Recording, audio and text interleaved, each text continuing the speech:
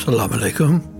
I'm Sheikh Ibrahim, and today I would like to talk about what it is to be a mature human being. So, let's talk about that. Now, an adult may not necessarily be a mature human being, what Sufis would call insan-i-kamil. Now, when we speak of maturity, we're referring first to someone who treats others with respect, all others. Now, a tool that may be useful here is to consider is that you are the sole ambassador of your world. No one else knows what kind of universe you represent. The vast amount of personal experiences, relationships, observations, and adaptations are unknowable to all but you. What a rich and varied tapestry of life that only you have access to. Your globe is filled with wishes and regrets, joys and sorrows, the variety of places you've seen both within yourself and where you have visited physically. You are your family, tribe, loves and losses, successes and failures. What a vast complexity of emotions and journeys you are. And yet, we each are the representative of our world. Hidden from view, we are brimming with a vast treasure of life we want to share, or at least some of it.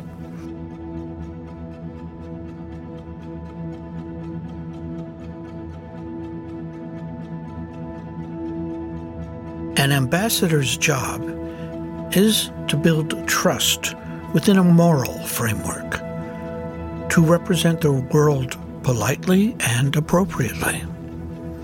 Ambassadors carry a certain kind of immunity, one where small mistakes are overlooked and the benefit of the doubt is easily provided. Trust is the key to all their intentions. They certainly want to maintain peace between all the worlds and will work especially hard to avoid misinterpretation. The key to avoiding miscommunicating is to learn the other languages of the various diplomats you're going to come in contact with. The biggest problem is assuming that just because we speak the same language, our thoughts and ideas will mesh. The truth is, their words will never mean the same as yours, unless there are long discussions and trading of ideas through mutual respect. Each envoy may speak English, but the words will always point to different symbols, subtexts, and hidden meanings of which you have no knowledge. Assuming you understand will result in endless debates and arguments.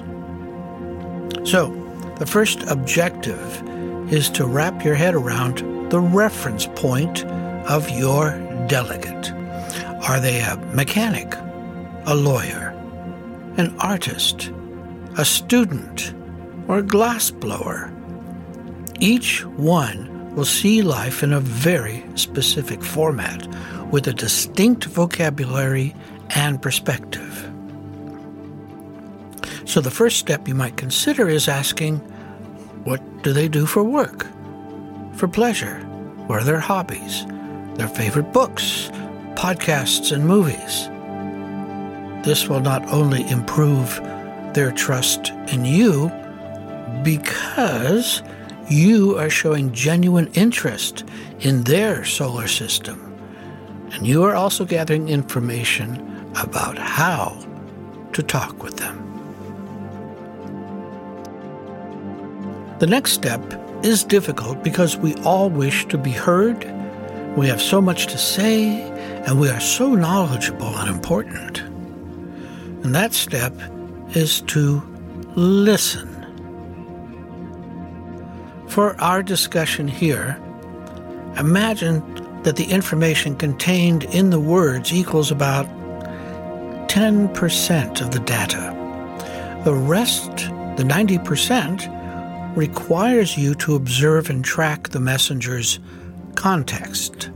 This requires you to shut your trap and open your mind and take in not just the words, but also the pitch, the feeling behind the words, the pacing, the vocabulary they're using, their body language, rate of breath, and eye movements.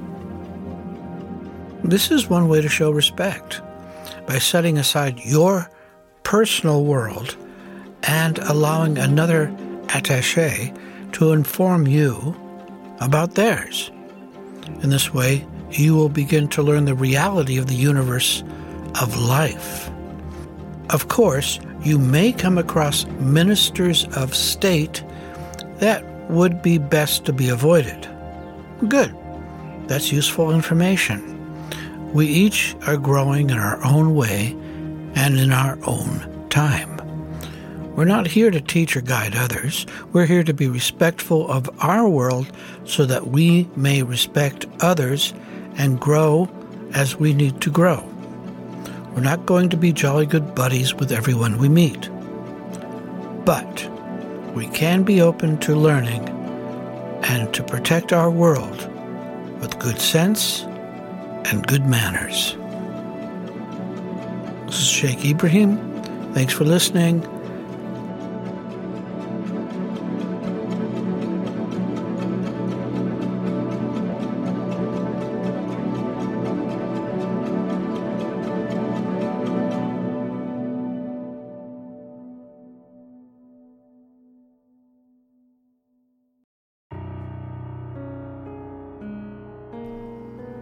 Assalamu alaikum, Marids, seekers, curious, and interested listeners. We appreciate you and are happy to share our Sufi message.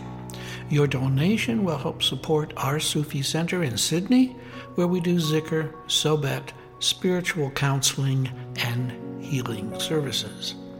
We believe the message should be free, but it costs equipment, rental, services, software, and hardware to get this to you. So thank you for choosing our podcast among all the millions available.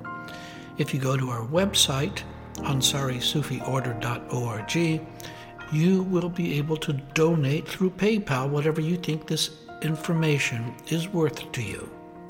Blessings and love, the Australian Ansari Sufi Order.